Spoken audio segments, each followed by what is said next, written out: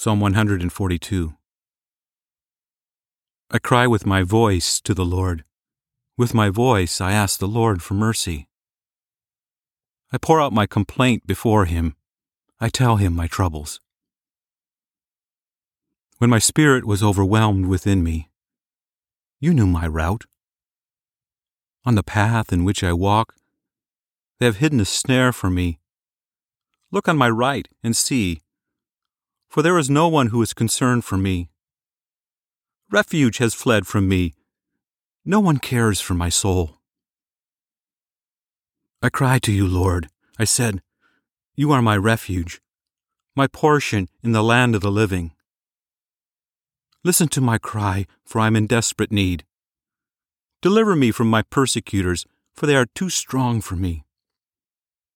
Bring my soul out of prison, that I may give thanks to Your name.